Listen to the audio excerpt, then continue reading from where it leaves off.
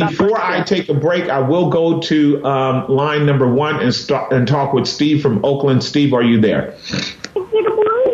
Yes. Hello, Pastor. How you doing? I'm great. What's your thoughts, Steve? It's a little off topic, but I had a question regarding unconditional love. So biblically speaking, unconditional love is a fallacy for both God and us as humans. So True. I just want to make sure my argument or my logic is not flawed, and if it is, if you can kind of just point me in the right direction. Absolutely. So, if God does have unconditional love, would it be safe to say that we do not need a Savior? Absolutely. Again, unconditional love is another one of those emotional terms that entered into the church many decades ago, and then it was propagandized by every evangelical preacher trying to draw people to Jesus by an oxymoronic phrase, an oxymoronic term. Love by nature is not unconditional. Love by nature is filled with conditions, filled with standards, filled with expectations. Even when we say love does not rejoice in iniquity, that's 1 Corinthians chapter 13. That's conditional. Love does not, boast itself. That's conditional. Love does a lot of things, and love does not do a lot of things. Love certainly does not love hate. That's conditional. And when God says, for God so loved the world that he gave his only begotten son, he didn't say God so loved the world that he gave his only begotten son to let us do whatever we want to. The conditionality on that great verse is that we believe on the Lord Jesus Christ and we won't perish. If we don't believe, we will perish. Love is not unconditional. And this is what you're seeing in your Bible. This is so very important. Our salvation is predicated upon the conditions that God himself met in the person of Jesus for our sins. He bore our sins in his body on the tree. Those were conditions he had to meet in order for God to even offer us his love. And in addition to that, Steve, if that love is going to be felt, known, and enjoyed as the security of our eternal destiny, we must believe it. He that believeth shall be saved. He that does not believe will be damned. That love is radically conditional, and we need to actually recover a sound understanding of redemptive love, biblical love, if we're going to help human beings overcome the tragedy of a kind of secular syrupy love that doesn't correspond with truth. The other thing about that, and I'm going to let you go because I got a break, if men and women perceive God's love as being unconditionally permissive, they have no reason to fear God. They have no reason to fear God. And God is to be feared. His love is to be reverenced. His love is to be honored, because his love is not to be taken for granted. His love is not to be neglected. His love is not to be distorted or relegated to something that is something that God owes us. Men and women better come to a proper understanding of the enormous mercy of a God who is able to present his love to us in the conditions of faith in what his son did in making it possible for us to have eternity with God for all time. Listen, thank you for the call. Anyone who wants to talk about unconditional love, I'd love to take it up. But first, think about it. Got to pay a bunch of bills. I'll be right back. On smart speakers and the Odyssey. KFAX, San Francisco, Oakland, San Jose. A service of Salem Media Group. With SRN News, I'm Keith Peters reporting an investigation into the origins of the FBI's probe into ties between Russia and Donald Trump's 2016 presidential campaign has finally been concluded. The prosecutor leading the inquiry has submitted a much-awaited report that found major flaws. It's the culmination of a 4-year investigation into possible misconduct. It contained withering criticism for the FBI. Authorities say at least 3 people were killed and several others, including 2 police officers, were wounded Monday in a northwestern New Mexico community before law enforcement shot and killed the 18-year-old suspect. Farmington Police Department said on Facebook that shootings occurred at around 11 a.m. in or near a park in the city, which is home to about 50,000 people. More details at srnnews.com. And now, back to Lifeline. We are back.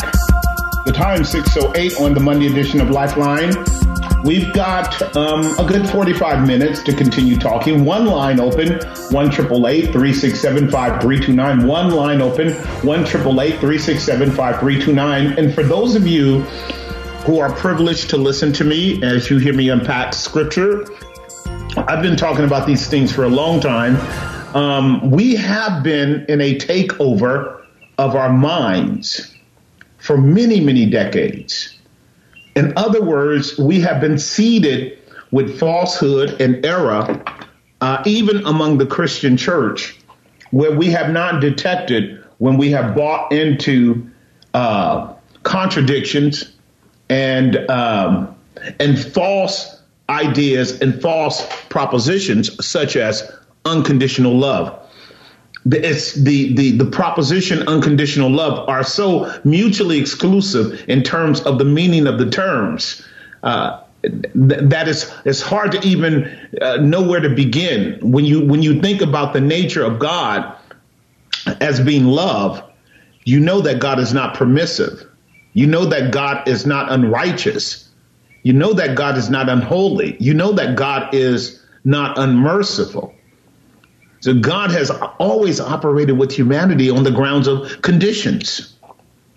I mean, his love is laid out before us to obtain, but conditions are always predicated. Think about Israel. I taught our church this yesterday.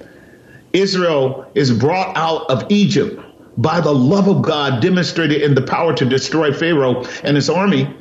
Israel is complaining to God constantly through the wilderness, and by the time they make it to the promised land, everybody 40 years and up was killed. To whom did God express anger towards, as the Hebrew writer put it? But those who rebelled in the wilderness, against whom his wrath burned. Now, these are the same people that he brought out, that he ended up destroying in the wilderness. You cannot tell me that God's love was unconditional. It was conditional. Very much so. As he said to Hosea, I will love them no more. These were all rooted in his covenant given to Israel. And it was very much conditional. If you obey me, I will bless you. As he says in Proverbs chapter 8, I love them that love me. Now you're getting a picture of the true God. And this is so important because we live in a culture where we have been lied to on so many levels. We're being lied to today that a man can become a woman. And a woman can become a man. This is not new. This is what the Bible plainly said. A man shall not wear that which pertains to a woman, and a woman shall not put on that which pertains to a man. God is true. And image bearers of God need to walk in the truth. Jesus said, I am the way, the truth, and the life. And no lie is of the truth. This is the work of the devil.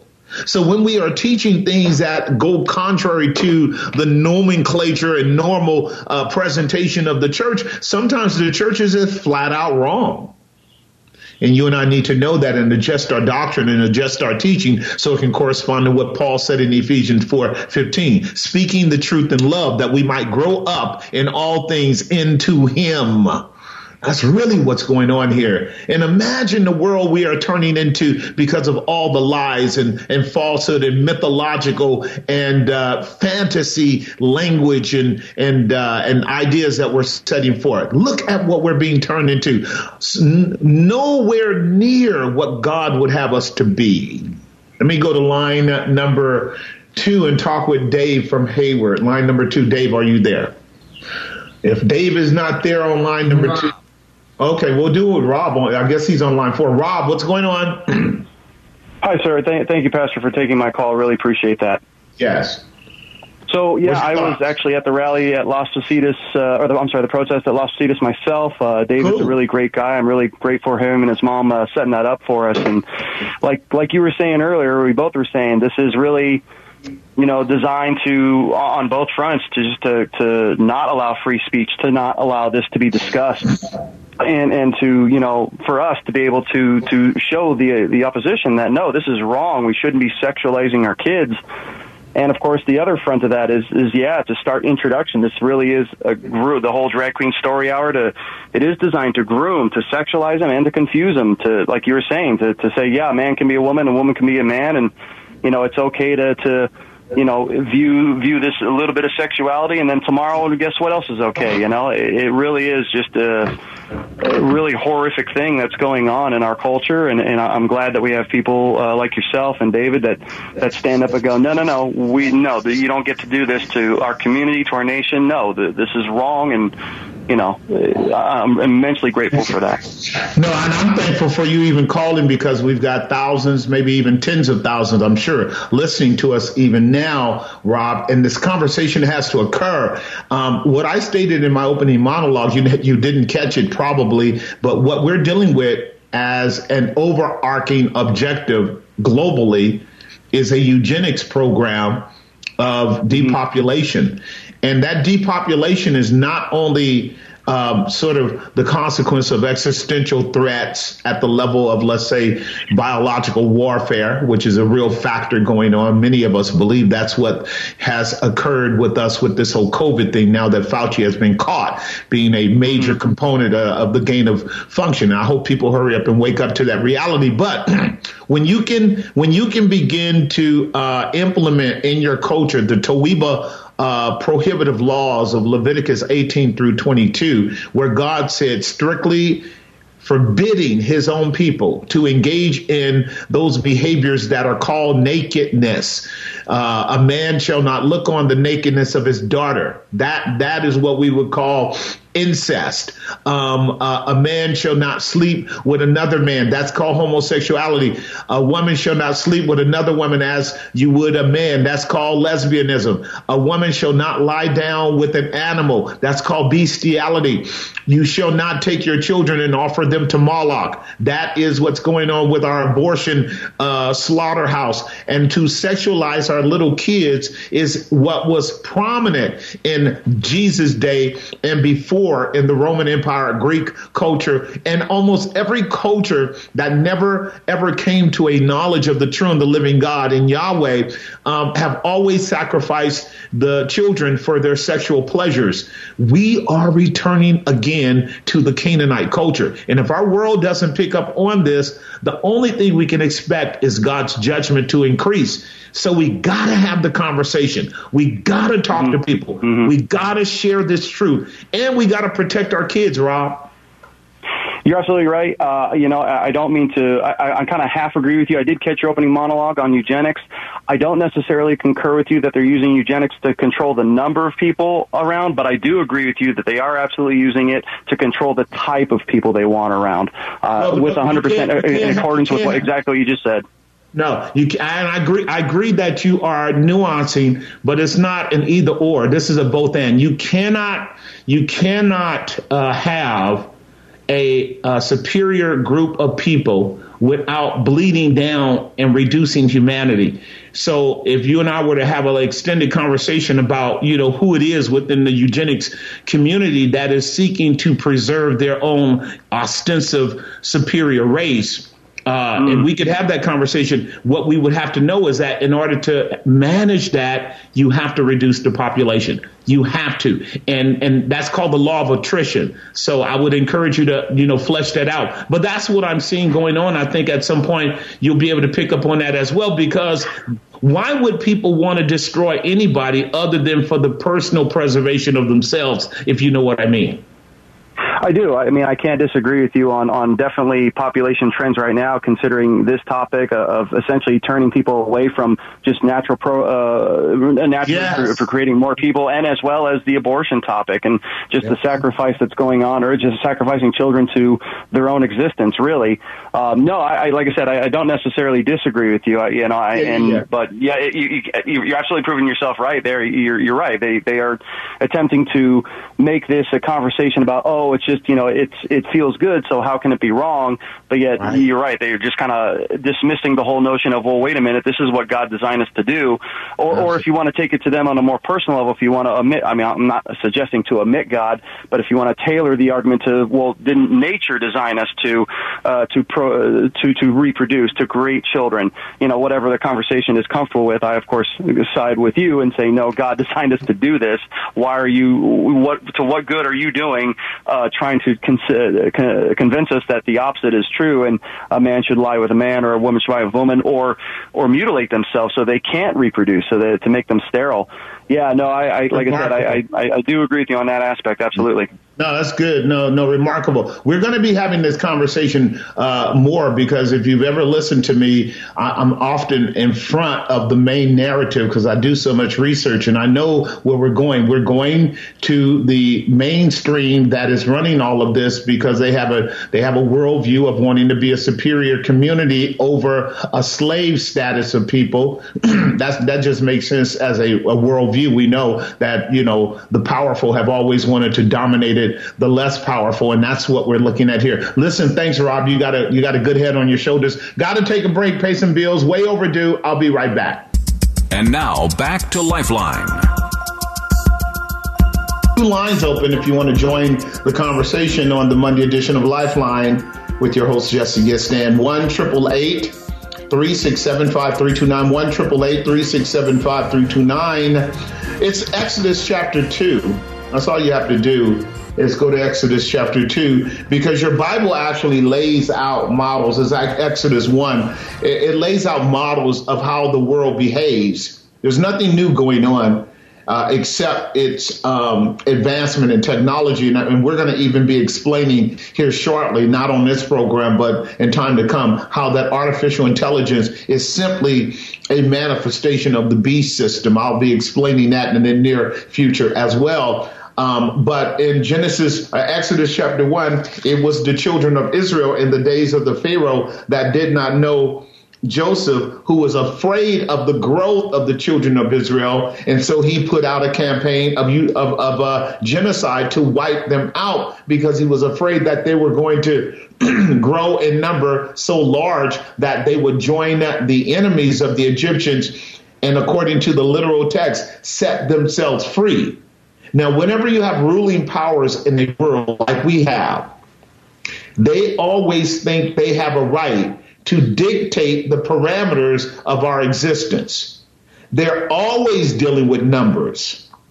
The Babylonians dealt with numbers. The Medo-Persians dealt with numbers. The Grecians dealt with numbers. The Roman Empire dealt with number. It is the nature of the birth of Christ, the incarnation of Christ in the book of Luke, where the Roman Empire is doing census. Why? Because people are numbers. People are consumer items for countries to use and then to discard. And whenever there's too many people in a nation, as the elite would surmise, guess what they want to do? Curtail groups of people. I can tell you, I can go on for a long time. They've been trying to do that to the African nations forever. And particularly Big Pharma, along with Bill Gates and others, have been trying to destroy the African community through pharmaceuticals for many, many decades. You guys already know this. And the notion that 8 to 10 billion people are way too many people on the planet, as Bill Gates has explicitly stated, is the height of arrogance.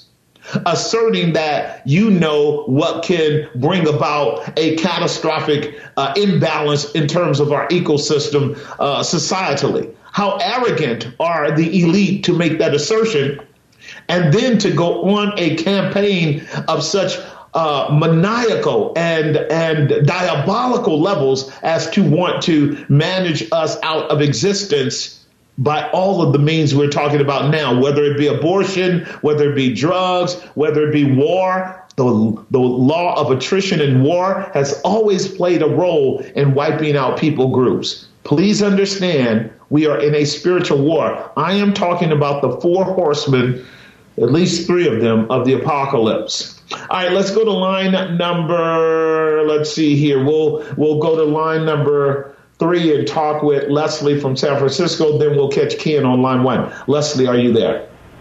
Yes. Can you hear me? I can. Okay. Thank you, Pastor Jesse. Yes. I'm following up on a topic you discussed several weeks ago, that in our government we need more people that are competent, that are there for the right reasons. They're not beholden to special interest groups, and they answer to God and not to a government and not to a political party.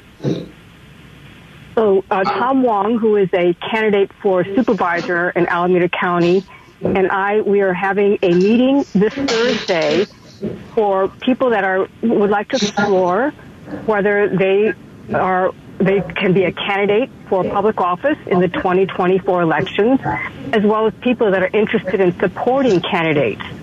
So we'll talk about things such as, are you a good fit for a candidate? What does it take to be a candidate? And what are the offices that are up for election in 2024? So what it sounds like you're doing, you guys are doing, is trying to help American citizens, particularly California citizens, be more responsible, be more participatory in our union, as our founding fathers said we should be, because we need to be able to cycle out long-standing politicians who have the wrong motive for the good of our people. And you guys are doing a kind of clinic or forum or training session. I think that's what you're calling it. Can you tell me, Leslie, where that will be and what time it will be? Yes, it's this Thursday, May 18th, at the San Leandro Public Library in the trustees' room. And that address is 300 Estudio Avenue. And it's at 6 p.m. until 8 p.m. 6 to 8 p.m. Yeah. 6 to 8 p.m. at the San Leandro Library. That sounds really interesting. And you guys are going to be hopefully drawing enough. Will this be a one-time event, or will you guys be doing this repeatedly? So we're going to be doing it regularly, because if more people don't run that are conservative and of faith, nothing's going to change. I agree. And so this one will be this Thursday at 6 to 8 p.m. at the San Leandro Library. That's off Estudillo. I know where that one is. Is there a name for this gathering, or do you have a title? We're calling it a star search. Got it. We're talking about a star search. Yes, and if you can't make it, our email is info at Tom Wong, that's TOMWONG, USA.com. And we'll keep you in touch on when the next meeting is, or we'll just meet with you separately. Yes, I'm sure that some of those people got that. Do me a favor and email that information to me as well. That sounds like a great public service event. I sure am going to be praying for a lot of people to come out, and hopefully we can get some traction on that, because you're right, Leslie. Historically, that's the only way that we have ever turned a political condition around. And the unfortunately, the longtime leaders of our state, these career politicians, expect the people on the ground not to get involved. And as long as you don't get involved, then nothing has to change. Nothing has to change. Exactly. You're so absolutely right about that. So we're going to pray to that end and hope you guys have a great turnout. And I'll look forward to being somewhat of a help for that. Hope this program will do that. Thank you for the call, Leslie. Thank you, Pastor Jesse. All right, blessings. We're going to take a break. I got 3 lines open. 1-888-367, and we're not advocating what you should be in these meetings. You can be whatever you want to, but you're going to have to be good. You're going to have to be right. You're going to have to be competent and capable and able. That's, I don't care what position it is. You can be a dog catcher for the city. You still got to be a righteous dog catcher. You got to be a righteous, garbage collector. You got to be a righteous grocery store clerk. We've got to do better. Otherwise, we will give artificial intelligence every right to take over because we're too stupid and too ignorant and too indifferent to care about each other at the level of thriving in our lives. So I'll try to repeat some of that information. Going to take a break. 3 lines open. 1-888-367-5329. 1-888-367-5329. Let's talk about it. And now back to Lifeline. Yes, we are. The time is 6:36. 2 more segments to go. 1-888-367-5329. 1-888-367-5329. If you want to join us in the conversation, love to have you. 1-888-367-5329. You're listening to your host, Jesse Gistan. Let's go to line 1 and talk with Ken from San Jose. Ken, are you there? Yes, I'm here. Hi, Pastor Gistan. So, related to your mention of eugenics in your monologue, I wanted to bring up a very important recitation we saw this weekend at Calvary Church, where Dr. Naomi Wolf took advantage of the court-ordered documents released by Pfizer in the tens of thousands, which showed that they proved that they knew tremendous adverse effects of the vaccine soon after it was rolled out, especially the effects on women, and she called it a 360-degree focus on human reproduction. So that, for example, the lipid nanoparticles, which are industrial fat coated in petroleum, which are part of the vaccine, they transverse every membrane, including the placenta, including the membranes of the female reproductive system, such that it's affected. They've covered it up, of course, as best they could, but still, the vaccine adverse effects according to the system has shown that 74% of the reportings were about women having adverse effects, and showed that the important thing was that they knew about it and lied about it and covered it up. Especially this woman, Rachel Walensky, who was forced to resign, I think, by the heroic efforts of Dr. Naomi Wolf. I don't have the website, but you could Google her. And she presented proof of this tremendous impact of this. She called it the greatest crime against humanity ever committed. Naomi Wolf is one of my patron heroes in this whole battle that we've been fighting for the last 3 years. Ken, as you know, we've been on point on that here. For myself, Naomi was one of the early whistleblowers when she got the data, and she understood the correlation of things that I'm talking about now. She understood that what we're dealing with is population control. She understood the hint of it in terms of eugenics as well, because population control anywhere around the world is rooted in a false assumption that one group of people is better than the other and they have a right to annihilate them. And once she saw the data that, as you are rightly asserting, Pfizer already knew it. They already knew it, as did AstraZeneca and Moderna as well. They knew in their pre-trial stages that these jabs were not vaccines, and that the lipid nanoparticles are intrinsically toxic, and they knew the impact upon women's reproductive organs. This is where Dr. Michael Yeadon, also who is an ex-Pfizer executive, blew the whistle and said, "Hey, this will greatly curtail not only women's health, but the production of children." This is why I said earlier, we have already had a massive scale down of births, not only in America, but around the world because of this jab. and grotesque manifestations of hemorrhaging and deformalities and all kinds of other things emerging because of this experimentation. It is monstrous what has gone on, and it continues to happen as you stated. This is not new for many of us. And again, Naomi Wolf is just brilliant. She's very thoughtful, very, very sound in her analysis. She did a great presentation, Ken, with Dr. Jordan Peterson about 3 weeks ago with a book that she just brought out. She just published as well, seeking to warn the public about what's going on. So I'm going to try to catch up with her through the values advocacy group website. Hopefully I can catch that presentation that you guys did over at Calvary this last Saturday. We got to keep up the good work. We got to keep pressing in.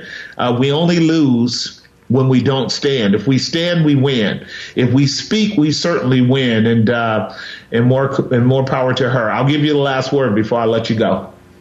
Okay, that's right. Sure, I totally agree. And it is we listened to it on the website, so it's there. The presentation, and it's I don't know what I can say. Just the depth of it and the power of it is something we've got to publicize and get into people's heads because they're brainwashed against. Right now, what's going to happen? Just because I got 3 minutes before the break, so I'll just use you as a sounding board. Because I'm looking at this not only from a prophetic standpoint, because I've been warning us about many things for the last 20 years since 9/11. Apostasy in the church, departure from the truth, a nation being sold out to global interests, goals 2000, goals Agenda 21. We've been talking about these things. We've been talking about the Council for Foreign Relations. They are a big element in structuring geopolitical agendas. Now the World Economic Forum, the major pharmaceutical industries and their billions and billions of dollars in lawsuits after they have destroyed the lives of men and women. One is loss for words when you think about how obvious it is if you just do a FOIA Act, Freedom of Information Act, and go and see how many people these pharmaceuticals have injured with their drugs as well as with the vaccines. One day we're going to end up having the real conversation about what is the most patent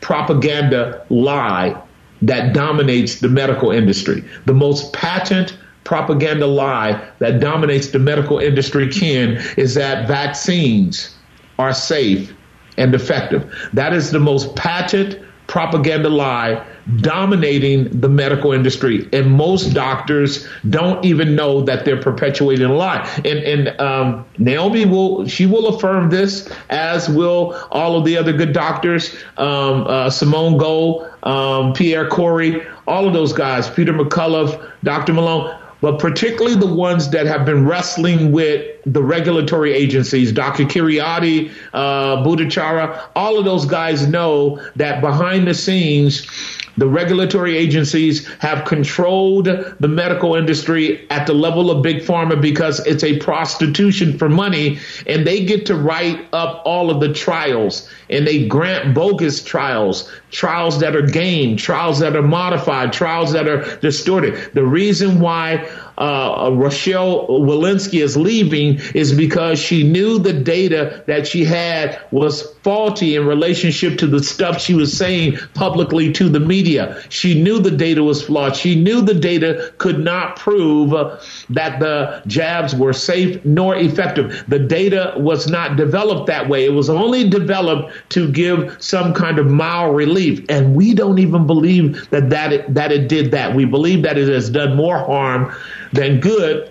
And until we have that conversation across the nation at the highest levels of government, people are going to still think that they have a right, that it's a good thing to line up and get the jabs. And in reality, we are creating more problems for ourselves than we ever have by vaccination. America is the leading country suffering the most from medical malfeasance and medical injury, especially in relationship to the vaccines. And our media is complicit in this lie, and they need to be held accountable as well. Listen, man, thank you for the call. Got to take a hard break.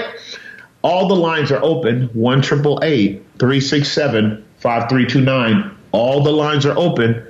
If you don't call, I'll just talk to you about what you don't know for the next 10 minutes until this program closes off. I'll be right back. And now back to Lifeline. We've got about 8 minutes in our segment. I do want to say before I go to Catherine that we will be having one more Rules of Engagement marriage class. You guys are welcome to join us. We're going to have a great turnout. We're going to have a great time talking about biblical masculinity and biblical femininity, how we express ourselves in relationship to everyone, especially in the context of marriage. It's critical that we know how to be men and how to be women, and what characteristics are dominantly masculine and dominantly feminine, and what characteristics we share are going to be critical, and what that means at the emotional level. Because when we're talking about masculine, feminine, we are talking about regulating and managing our emotions. If you and I can be traumatized to have unregulated emotions, we can find ourselves being masculine when we should be feminine, and being feminine when we should be masculine. And I really do believe that this conversation is at the heart of why so much is going on in terms of gender dysphoria. But come check us out. It's this Saturday at 1 p.m. At Grace Bible Church in Hayward. Rules of Engagement number, our third class. Let's go to Catherine from San Jose on line number 1. Catherine, are you there? Hello, Pastor Jesse. I don't want to take away from the conversation that you're having about this plan that the elites have had for us, but could you explain what Matthew 24:40 means by when it says, then two shall be in the field, the one shall be taken and the other left? Where are these people taken to, and is that the rapture or no? Not? Yes, great question. No, it's not the rapture. That's that unfortunately, that is not the rapture. What Jesus is talking about in that text was fulfilled in AD 70 when the Roman Empire came in, as he said, and utterly devastated Israel and destroyed the temple and demolished it, as Josephus and Tacitus and others have explicitly laid out. And what Jesus was saying in Matthew 24, which is a warning to all of us about the suddenness of judgment. The suddenness of judgment. The idea of taken means that you got caught in the judgment. Like the proverb says, the wicked are like fish that are taken in an evil net at a time that they know not. Taken is not where, but how. They were taken in judgment. Do you know this? Because the others were left, meaning that when Vespasian sent his son Titus to destroy Jerusalem, they didn't completely wipe them out. They left some to be slaves in the land of Jerusalem, as was the case with the Babylonians when they came into Israel 589 BC, 601 BC, and ultimately destroyed Jerusalem in 587, 586 BC. They wiped them out, deported many of the Judites, but left some of them to the land. Here, taken means that they were killed. They were slaughtered into judgment. This has nothing to do with the rapture. The rapture concept does not take place in Matthew 24. It takes place in 1 Thessalonians chapter 4, verses 17 and following. So when we understand taken here, this is why when the disciples said, "Where, Lord?" Jesus says, "Wheresoever the eagles are gathered, there will the carcass be." That's the way that Jesus actually sums up that warning in the text. Wheresoever the eagles are gathered. And the eagles in that context, that's verse 28, is referring to the Roman Empire. This was the ensign on their banners as they marched in by their legions of soldiers into a city to destroy it. You would see the banner of the Roman empires, for wheresoever the carcass is, that is the dead bodies, there will the eagles be gathered. So some people who rejected Jesus's warning were taken in the judgment. Like in the days of Noah, when Noah told the people for over 100 years, the judgment is coming. They were taken in the judgment and destroyed. Noah and his 8 souls were covered in the ark. They were left. And after a whole year of the flood, they came out of the ark and repopulated the earth. So in this context, taken means taken in judgment. The carcasses is a metaphor for the overwhelming slaughter of your adversaries in war, which is what Jesus says in Revelation chapter 19 will happen when he returns again and destroys every nation that opposes him, when he returns in power and glory to set the matters straight as our world comes towards an end. So sadly, Tim LaHaye and others with the late great with the Left Behind series have asserted that this is what that text means. It does not mean that. 1 Thessalonians chapter 4, around verse 17 or so, the Lord shall descend with the voice of the archangel, and the dead in Christ shall rise first, and they that are alive and remain shall be caught up. Harpazo is the Greek term, in the air, and so shall we ever be with the Lord. The harpazo is the snatching up, the taking up. That's not the term there in Matthew 24. That is not the Greek term harpazo. Harpazo is used in Acts chapter 8 concerning Stephen, after he preached to the Ethiopian eunuch. He was taken up by the Spirit and was found in another region. The term is used again, like I stated, for Paul being caught up to the third heavens. Harpazo, 2 Corinthians chapter 12. Harpazo is not used in Matthew 24. That language is about being caught in the net of a judgment because they didn't listen to Jesus when he says, when you see the abomination that maketh desolate standing in the temple, flee to the mountains. And many Jews disregarded the prophecy, but many Christians heeded the prophecy, and they fled to Pella, which was several miles away, and they escaped the judgment to live to tell it another day. For us, the application is this. Any given day, you and I can be taken in the judgment, for it is appointed unto men once to die, and after that the judgment. And every day, some groups of people are taken in some kind of catastrophe or another. People are taken in war, they're taken in sickness. And to be taken simply means that you are not ready when that judgment comes. If a man or a woman is a true believer in Christ, they can't be taken in judgment, that is to say, the final damnation, because Christ paid for our judgment. He who knew no sin became sin for us, that we might become the righteousness of God in him. Verily, verily, I say unto you, he that heareth my words and believes on him that sent me shall have everlasting life and will never come into judgment. Humanity will be taken in the net of judgment and will have to stand before the great white throne of Revelation chapter 20, verse 12 through 15. But the believer won't. The believer will sit in judgment with Jesus the Christ and rule over the world when he returns. And rule over angels and devils and judge men, as the scripture tells us in 1 Corinthians. So we won't be taken if we believe. But if we don't believe, you and I have no idea when that time may come. And that's what Jesus was warning as a good shepherd. He was letting them know to understand the signs of the times. And we've got some dark days you and I are living in as well. There's no doubt about it. We're living in some dark days, but you don't have to worry about some kind of secret rapture. All that's phony. That's not theologically sound at all. When Jesus comes, he's coming like the lightning from the east to the west. And everybody knows when lightning shows up. That's not a secret thing. And if you and I want to be secure, let us trust in the Lord Jesus Christ. Let us rest in his grace. Let us live soberly and righteously in this present world. Let us be circumspect, for the days are evil, and he will protect us and keep us from falling and present us before the presence of his glory. He certainly will, and we're glad about it. Lord, just give us grace to tell the truth, live for your honor, exalt Jesus as the only way, the truth, and the life.